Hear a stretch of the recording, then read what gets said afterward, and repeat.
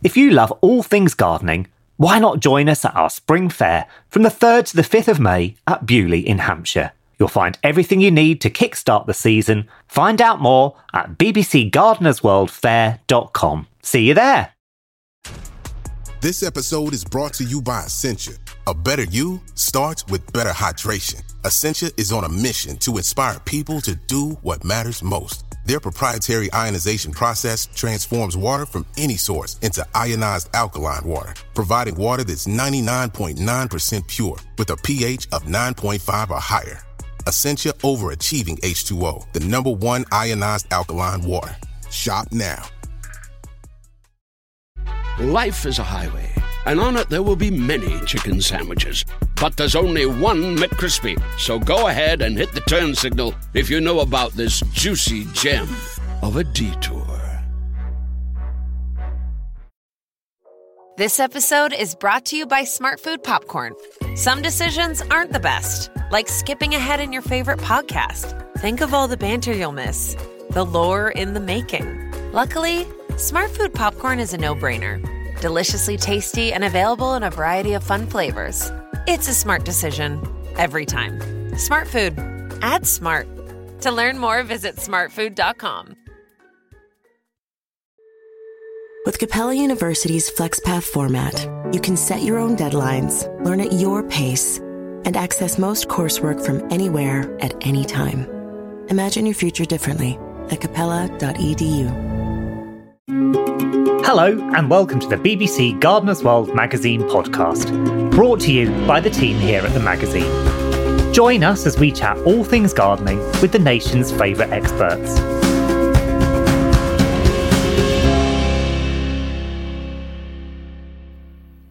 Bats are often overlooked in the garden. Being nocturnal, we don't see them much. But did you know there are 18 species of bats in the UK? Of which sadly, there is only one individual left. British bats eat a range of garden pests, such as mosquitoes and midges.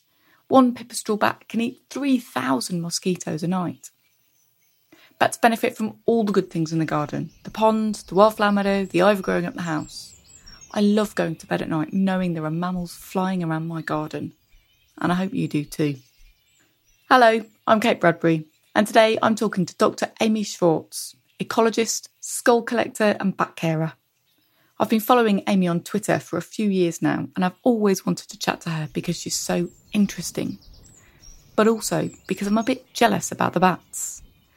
As a bat rescuer and carer, Amy gets to share her home with bats for a few weeks at a time, while she helps them recover from whatever caused them to be collected by her in the first place. And whenever she does this, Twitter gets very excited. She has thousands of followers who can't wait for the next bat to arrive because she posts videos of them eating mealworms flying around her living room. She's even got a permanent resident. She's a veritable bat hero. So my first question had to be, have you got any bats in your care at the moment? So I've got 2 bats in my care that I'm looking to re-release soon.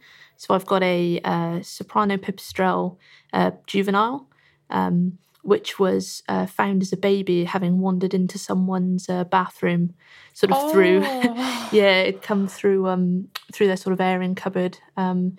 We tried to reunite it back with its mum. We sort of spent a couple of evenings, stood outside.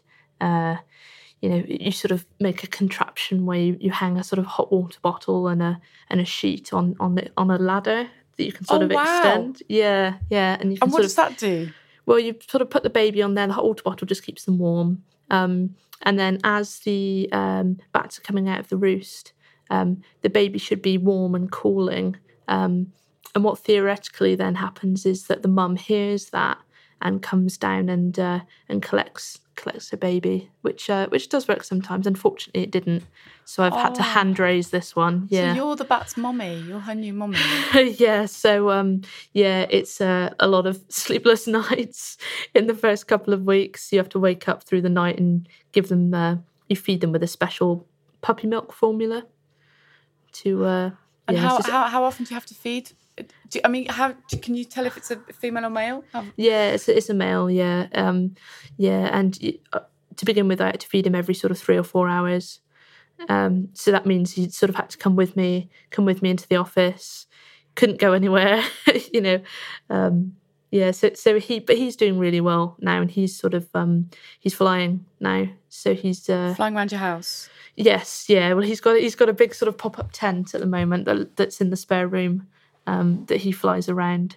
Yeah. But so the next stage for him then is to get him into an outdoor flight cage where he can learn to catch insects by himself, but he would still be within a sort of safe environment. And is that something that his mother would normally teach him, how to catch insects? Yes, yeah. So they normally sort of will fly around together. She'll show him what to do. They play like little games of tag where the sort of juvenile will chase their mum, and then the mum will chase the juvenile, just to sort of practice flight skills and things like that. But I guess they must enjoy it as well. Yeah, wow. And so you can't do any of that, so you've just got to sort of put them in the enclosed cage outside and just hope for the best, really.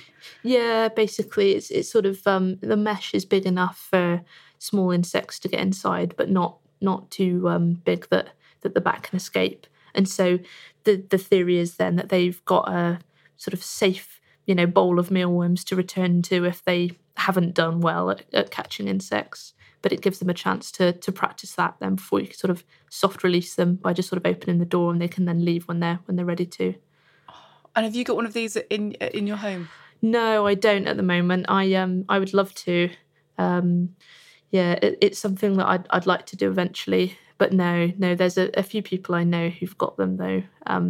So I'm just going to have to ask really nicely if they wouldn't mind. Use your bat cage. yeah, basically, yeah. Oh, and do you name them? I name some of them. So yeah, these have just sort of got nicknames that have been picked up. So there's this one who I just refer to as the baby, and that's kind of his name now. It's become capitalised as the baby. And then there's another one that I've got at the moment who was found caught on a fly trap, like a sticky fly trap that someone had set outside.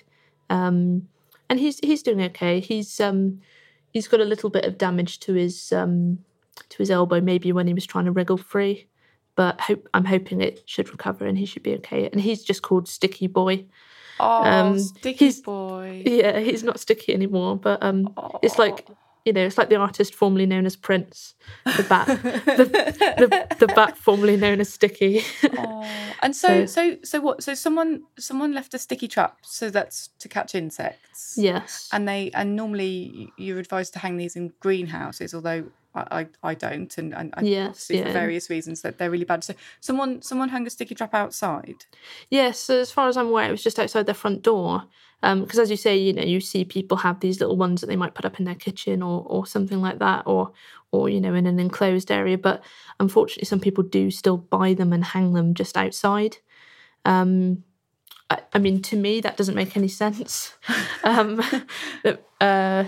But yeah, I've had, I think, 3 bats this year that have come in caught on sticky traps. I suppose because sticky traps attract insects and bats are attracted to insects, so bats are going to, by default, be attracted to the sticky traps. Yeah, I mean, maybe there's some bats will glean off of surfaces, so maybe some bats like a brown long-eared might think that it's just a moth on a surface. Mm-hmm. I've had a brown long-eared bat glean off my face before. Oh, really? Wow. That's quite impressive. Yeah, they're good. They're very impressive at picking out moths and things with those massive ears. But yeah, it was just caught outside, and the person had, found it in the morning, stuck to this trap. Oh gosh! Wow. Okay. More reasons not to use sticky traps then. Yes, indeed. Yeah. So, I mean, is sticky traps, is that a common thing, or what's the most common reason bats end up in your care? Mostly where I am, it's cats. It's cat attacks. It's people's cats bringing them into the house, or it's someone finding one on their patio. That, you know, the injuries are very consistent with having been caught by a cat. Do they recover well from cat attacks? Is it what's the prognosis?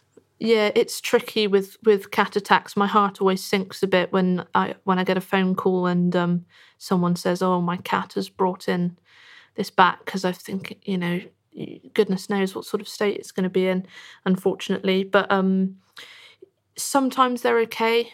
All bats, I take all bats that have been caught by cats to the vets to get them antibiotics, because cats' mouths harbour quite a lot of harmful bacteria. So even if the actual wounds on a bat are quite superficial, small puncture holes in the wings, for example, or a bit of a scratch down the back, they can end up getting really bad infections and actually dying from the infection rather than the injury. So it's really important, actually, if your cat does bring in, a bat or a bird or anything like that, and there's a visible injury to it, it is important that animal is taken to some sort of wildlife rehabilitator, because by just instantly releasing it, it's potentially just releasing it to unfortunately succumb to an infection further on down the line. So what sort of injuries do the bats have then when they've been attacked by cats? What does an injured bat that's had a cat attack look like? Usually holes in the wings are quite a giveaway. The holes can be, quite small, just very small punctures, or you can actually have really quite bad tears in the wings. But that in itself is not necessarily the end of the world. The tears, obviously, it's very distressing and painful for the bat, and they can't fly when they're like that. But actually, bats can heal really, really remarkably well from those sorts of injuries. So the holes can heal up? Oh, yeah, absolutely. Yeah, it can be completely torn sort of between two of the finger bones in the wing, and it can just totally heal. Yeah, the sort of real issue is when it comes to, bone breakages and things like that, unfortunately. So cats can break bats' bones? Yes, yeah. If they sort of are grabbing them by the wing, for example, you can end up with shoulder breaks or breaks to the large bones in the wing, which unfortunately, unless you've got a sort of bigger bat species and a very, very good vet, the prognosis is usually putting them to sleep. What can cat owners do to prevent these attacks on our bats? The most obvious answer, and the one that would certainly be best for wildlife in general, would be to keep them indoors if possible.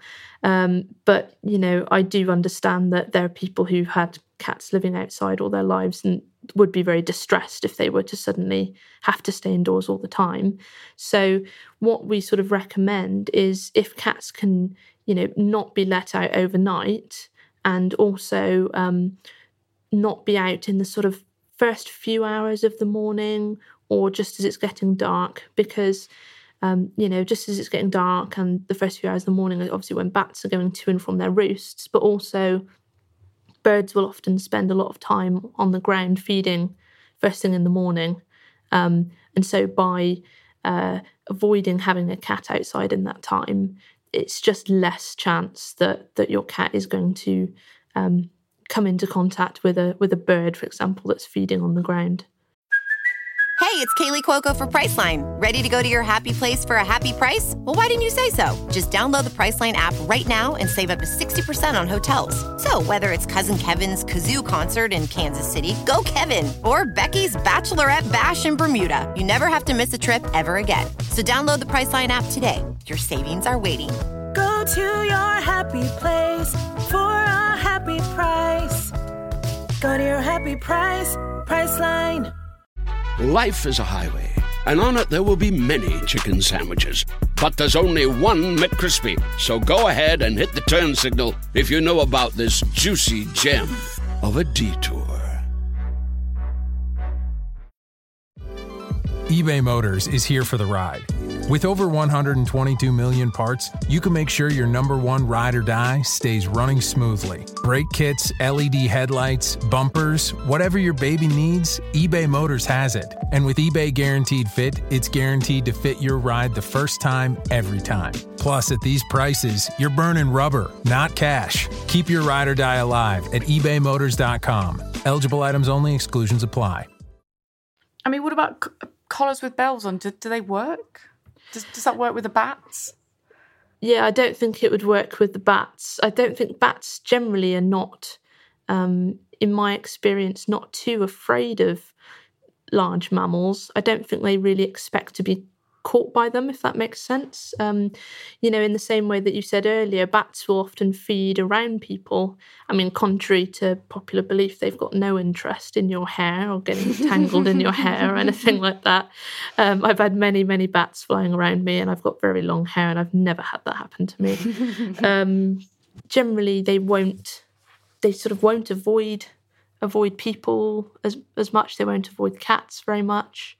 So bells on cats are useful for things like birds. And I have seen sort of quite comical big clown scrunchies that go around cats that sort of make them very visible to birds. But as far as I'm aware, there's no methods like that work to prevent them from catching bats. And people ask as well, sort of, how do they manage to catch them? Well, they will skim down quite low to catch insects sometimes, but cats will also just find a roost. You know, there's lots of stories of cats, you know, climbing onto a garage roof and just waiting for bats to come out.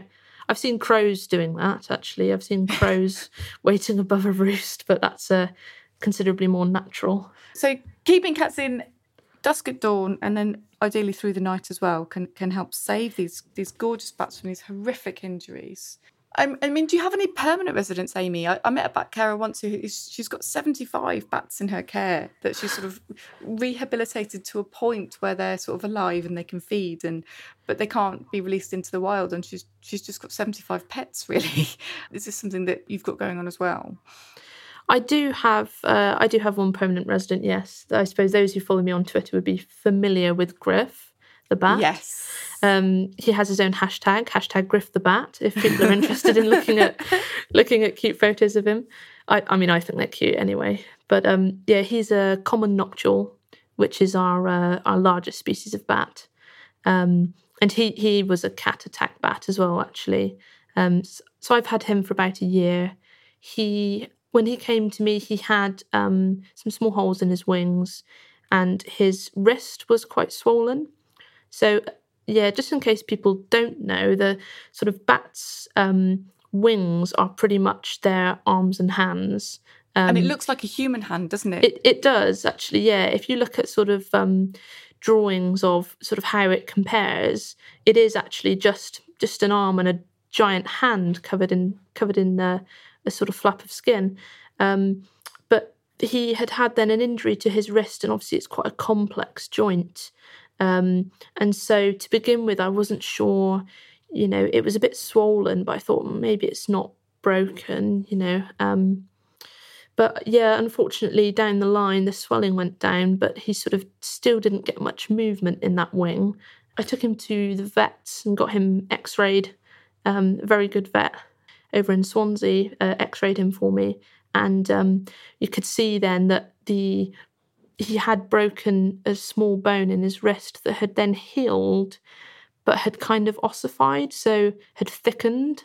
So that means then that he just wasn't getting that range of movement that he needed in his wing. So he wasn't in pain as such, but he also couldn't fly again. So he lives in the spare room in my house now, and he lives the life of Riley. Yeah, he's very good. I think he's an excellent sort of ambassador for people to meet, because you just don't see bats up close, and people who see them, you know, you just see them flying around.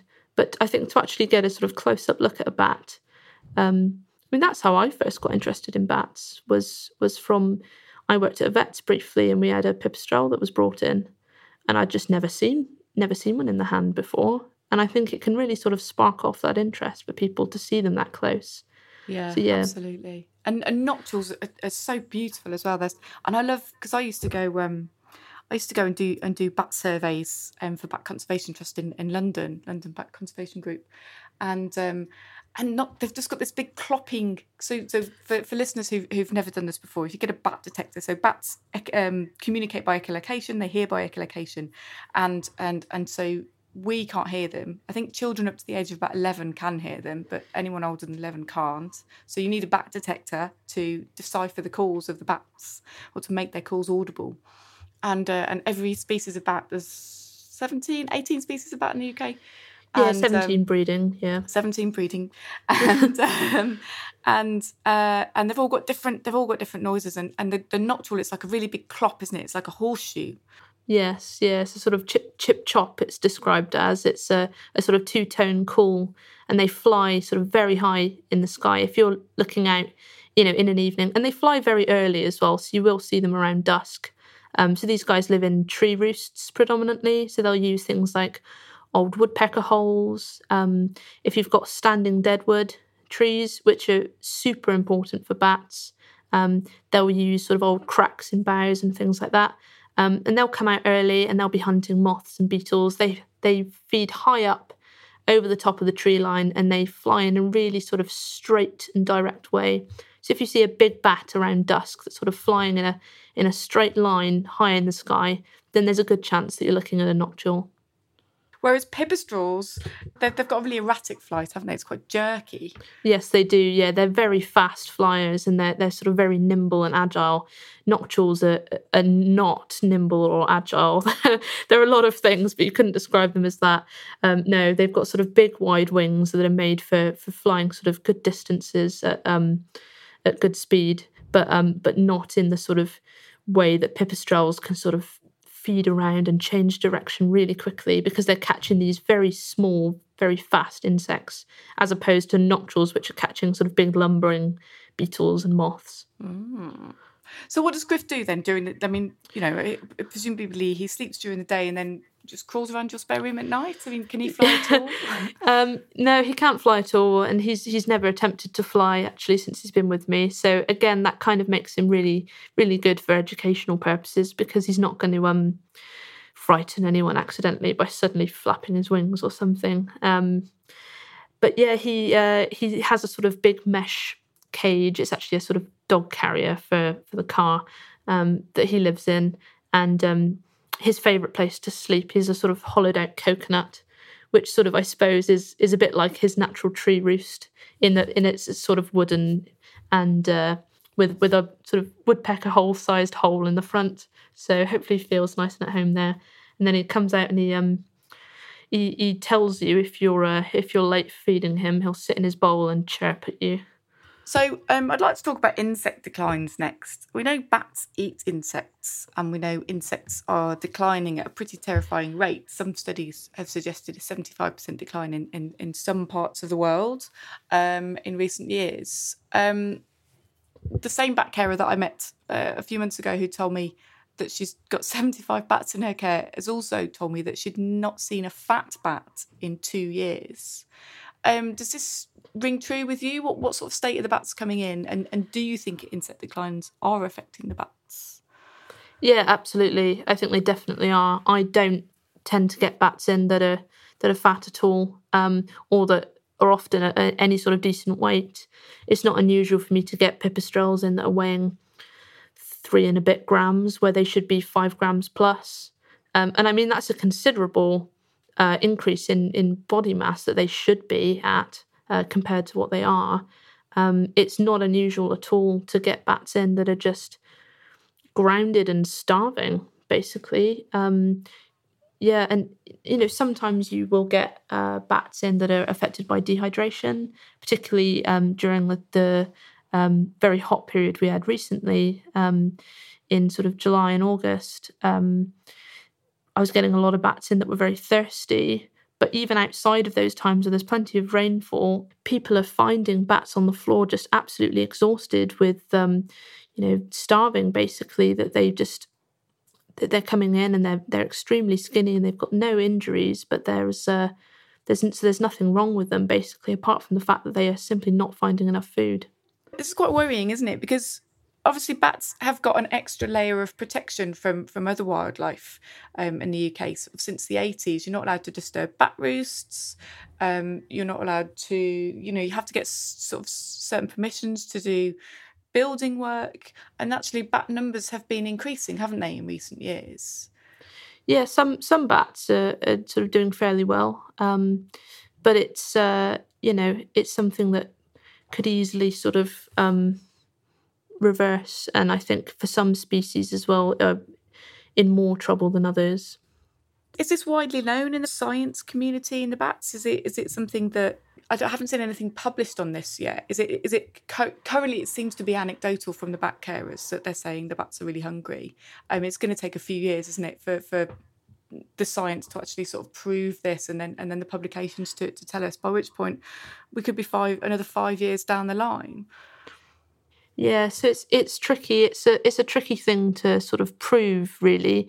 And yeah, as you say, it is sort of anecdotal at the moment. And I think every bat carer that I've spoken to would sort of say the same thing, that it's concerning and that these bats are coming in like that. Obviously, there could be an element of that a bat maybe is slightly unwell to begin with, and that's why it's not feeding very well. But I mean, I've not been doing bat care as long as some other carers who've maybe seen more of a shift over time. That brings us sort of quite smoothly on to what gardeners can do, really, because obviously, most people listening to this podcast are keen gardeners. I've got all the things that bats like. I've got wildflower meadow, although it's very small. I've got ponds, which is actually quite big for my size garden. I've got native trees, native shrubs. I garden I'm quite messy. I leave lots of leaf litter, all of the things that the bats like, all of the things that are good for insects that are then good for the bats. I don't even tip out buckets with mosquito larvae in. I am that good for bats. What's your favourite habitat for bats? What's the number one thing we can do? In terms of people's gardens, I think using native plants where possible is great, because you attract not only the sort of bigger pollinators, such as butterflies, for example, that is great, but is not high up on the food list for bats. So planting native species just brings in that range of insects that then will also then bring in a range of wildlife, including bats of different species, which have got different food preferences. And you could plant sort of night-scented plants are really good for bats. If you've got a sort of spare space in the border, and you could put something in that gives off a really nice scent at night, perhaps, that will then bring in a lot more night-flying insects, which will help bats that want to feed in your garden. Right, so things like evening primrose, night-scented stock, honeysuckle, all of those things have got extra fragrance in the evening and bring in lots and lots of moth species. Yeah, that would be anything like that gives out a scent at night would be great. Obviously balanced in with sort of native species as well will give a real nice variety of insects then that your bats can come and feed on. And a pond? You've got 2 ponds, haven't you? I do have 2 ponds, yeah. I don't have a very big garden, but I've still managed to squeeze 2 ponds in. So there's one out the back, which is quite a small pond, that is basically one of the first things I put in when we bought the house. It was sort of priority number 1 was get a pond in. And that's brilliant because, it does provide lots of insects breed in there, which provides food opportunities, but also provides somewhere for bats to drink, because they will come down and they will sort of scoop up little bits of water. Some species in particular, like Dorbenton's bats. With its hairy feet. Yes, they've got these sort of big... you immediately know if you've got a Dorbenton's bat, because what you're essentially looking at it is as a sort of brown pom-pom with some enormous feet sticking out from behind them. And they use those feet to sort of scoop insects off the surface of the water. They're so cute, aren't they? They're adorable. So that species in particular will really, really benefit from the provision of a pond in a garden. So as I said, I've got 2 ponds. I've got a wildflower meadow, planted a native hedge earlier this year, which is just sort of starting to grow over the summer. So I'm looking forward to seeing how that pans out, and already getting bats sort of feeding around in that area, which is really nice to see, really rewarding. And so as an ecologist and bat surveyor, do you do little mini surveys around your garden? Do you know which species are visiting? So I have done some, yeah. So it's mostly common in soprano pipistrelles. I've had brown long-eared over and nocturals. Nocturals don't come in to gardens particularly, but you can still be sort of providing food for them. These insects have got to go somewhere, and they could just go straight up and into the mouth of a nocturnal, and they'll be very appreciative of that. What would the world look like without bats, Amy? Well, I think it would be a very disappointing place to begin with. Bats are very important, ecosystem members, as is everything really. But in the UK, all our bat species eat insects. They're all insectivorous, and they just help keep things in check. Everything has to sort of be in balance, and bats are a part of that. So in the UK, they provide a lot of sort of pest control, both for gardeners and sort of wider landscape farming, for example. Across the world, they're important for a huge variety of things. The fruit bats do a lot of seed spreading. There's actually the long-nosed bats are pollinators of the agave plant, without which it's quite a often cited thing. But without bats, there would be no tequila. So if that was your sort of thing, then you've got bats to thank for that, because they're one of the primary pollinators of that plant. So, yeah, there's lots of things that maybe you wouldn't necessarily think that bats are important for, that they really are. With climate change, lots of species are already moving north. Climate change is proving an additional pressure to species that are already suffering sort of, multiple whammies of land use change, pesticides, urbanisation. What does the future hold for bats? I suppose that's a tricky question. Bats are certainly affected by extreme weather events. So, for example, with the sort of very hot weather, if that coincides with the sort of maternity season where bats are, our bats in the UK form maternity colonies in the summer. So it's where all the sort of pregnant females will come together in one roost, and they'll all sort of have their babies together and raise them in one area, which is totally adorable, by the way. It is very adorable. It's a big sort of big nursery of all sort of mothers and babies all huddled together, which is very cute. But they struggle in these sort of, when we get these extreme weather events, when we get very hot weather, the roosts can just get too hot for them. And then they end up having to move, because quite often these maternity colonies, if things like pipistrelles, will be in a house roof. And if you've ever been up into your attic on a hot day, you can imagine just how hot it's getting up there for those bats, and very uncomfortable. So they will roost switch, which they will do anyway, but sometimes it can be, if it's done in a sort of emergency fashion, you unfortunately can get babies left behind. So if they can be at a size where, because up until a certain point, the mothers can carry them round with them. They'll sort of hold on to her, and she can fly around with them attached. So she can move them. And then if they're flying age, they can fly themselves to the new roost. But unfortunately, you do get this period where the juvenile bats are sort of too big for mum to carry, but not quite big enough to fly on their own. And that's when you often get bats sort of wandering into people's houses, or found outside attached to someone's house, because they've sort of gone wandering. So that's one way in which climate change could have a really sort of profound effect and a profound impact on breeding of certain species, especially ones that use buildings, for example. And do you think after this summer, I mean, I suppose it's too early to say, and again, it will just be anecdotally, really, won't it, from bat carers, but would you say that's probably what's happened this summer? I think it's certainly been the worst that I've seen. And from various sort of bat carer, Facebook groups and just anecdotally talking to people, there has been a lot of abandoned juvenile bats this year. It does happen every year, but it seems to be particularly bad this year, as I think that time period where bats were at that sort of size did coincide with that weather. So, okay, I'm asking this question to everyone in my wildlife series, Amy, and nobody wants to answer it because it's too hard.